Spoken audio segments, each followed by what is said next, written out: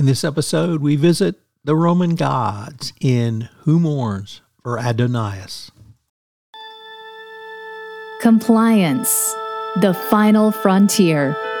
Tom Fox is the voyager of trekking through compliance. His mission?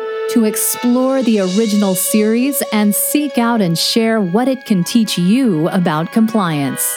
Here's your host, Tom Fox.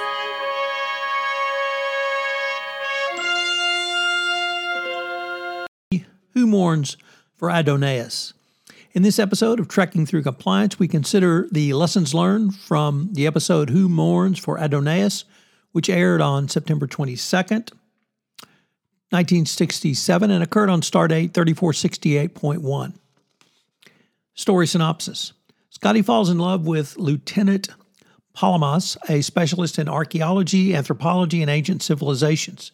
She has stayed up all night preparing a report on Pollux 5 in preparation for the Enterprise entering orbit around Pollux 4. While approaching Pollux 4 in the Beta Geronium system, an energy field in the shape of a giant green hand stops the Enterprise dead in space. Kirk tries to wiggle free and to apply forward tractor beams, but is unable to break the grip of the force field. An apparition appears wearing a laurel wreath and addresses the crew as his children and congratulates them for venturing forth from the hills and valleys of Earth. When Kirk demands to be set free, the apparition causes the hull pressure to rise and Kirk is forced to back down.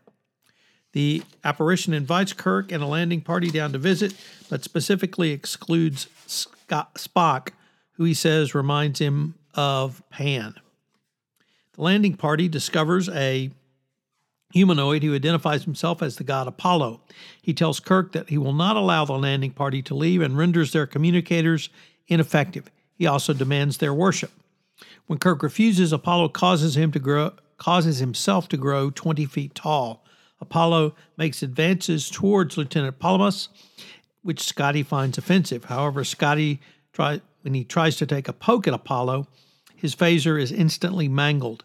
Apollo clothes Carolyn, Lieutenant Palamas, in a toga, even angering Scott more.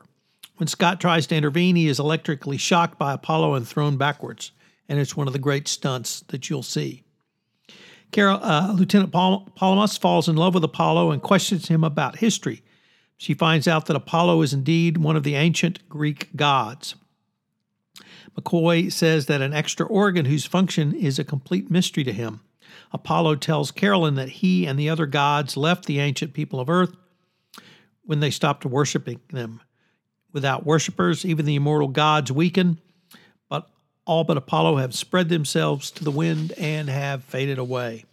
Kirk and company again defy him, and Apollo zaps them all in a rage and then fades away. Kirk suspects the use of his godly powers tires him and theorizes that he requires time to recuperate. He decides to deliberately anger Apollo. Unfortunately, this scheme comes to naught when Lieutenant Palamas intervenes and convinces Apollo to be lenient. Apollo instructs Kirk to make the arrangements to bring the crew down, after which he will destroy the ship. Although Lieutenant Palamas is in love with Apollo, she puts duty ahead of self when acting on Kirk's instructions. She rejects Apollo, telling him she was only interested in studying him in order to weaken him. Meanwhile, Uhura has been able to reestablish contact with the landing party, and Kirk and Spock formulate a plan. Apollo's power is destroyed when his energy source in the temple is located and blasted out of existence by the Enterprise's phasers, despite Apollo's attempts to destroy the Enterprise with lightning bolts. A sorrow-stricken Apollo appeals to the other gods to take him away now that he realizes there is no room left for gods any longer. And indeed, Kirk says, we find the one sufficient. Kirk, too, is sad and wondering if he would have had to hurt it if it would have hurt them to have gathered just a few laurel leaves. So, what is a fun fact from this episode? Well, in a reversal of the usual Hollywood fare, the actor who played Adonais, Michael Forrest, was called in for an audition, and he was first asked to take off his shirt to see if he had the muscled physique needed for the part. Next, they asked him to read some lines in a British accent, and he refused, claiming he couldn't do it, but was able to speak in a Mid-Atlantic accent, probably more suitable for the character. He did it, and they gave him the role. There's also an allusion to a rape scene in this that was incredibly troubling to watch. It was pretty clear that Apollo raped Lieutenant Palamas, and once again showing the difference in focus from the 1960s to the current day. And indeed, in an early draft of the script, after they get back to the Enterprise, they discover Lieutenant Palamas is pregnant. This episode brings in religion in a really interesting way. First is that Adonais was a Greek god, but Adonais is a Hebrew term which technically refers to Lord or Master. Jewish scribes were taught to say Adonai out loud when reading the name of God, Yahweh, from the Torah. This is why Yahweh is traditionally translated as the Lord in English Bibles. So if you kind of look at things in that way, then, and if you see this as religion, and interpreting Apollo as a stand-in as religion, you begin to see some of the power of this episode, particularly around whether and how gods should be worshipped.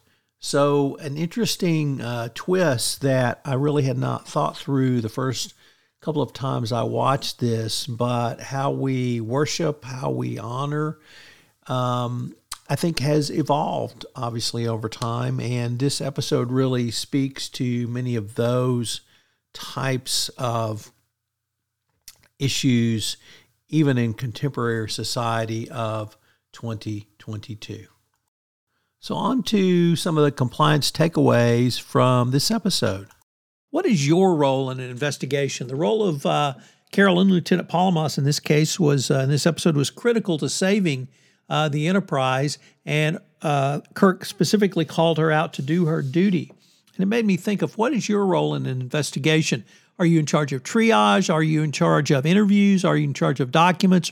Are you in charge of document holes? Are you in charge of reporting to senior management? What is your role? And do you understand your role? Is that role laid out, and is it delineated in an investigation protocol?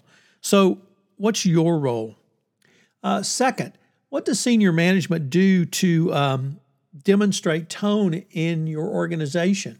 One of the key scenes was where the crew of the Enterprise was trying to get Apollo to lose control and attack all of them, with the hope that one or more of them would survive and that they could move forward to disable him. And Lieutenant Palamas stops the attack, but by appealing to him. And so what role does senior management demonstrate? And then finally, what is the true incentives in your organization? Is it to meet all your financial goals, or is it to simply make your numbers, or is it to do business ethically and in compliance? So what are the true incentives in your organization? That's something that everyone in the organization watches and they're aware of, and it's something that management needs to be aware of so that you communicate the correct message going forward. I hope you will join us tomorrow where we take up the episode, The Changeling. If you enjoyed this episode of Trekking Through Compliance, you can help it grow by sharing it with the biggest Trek fan you know.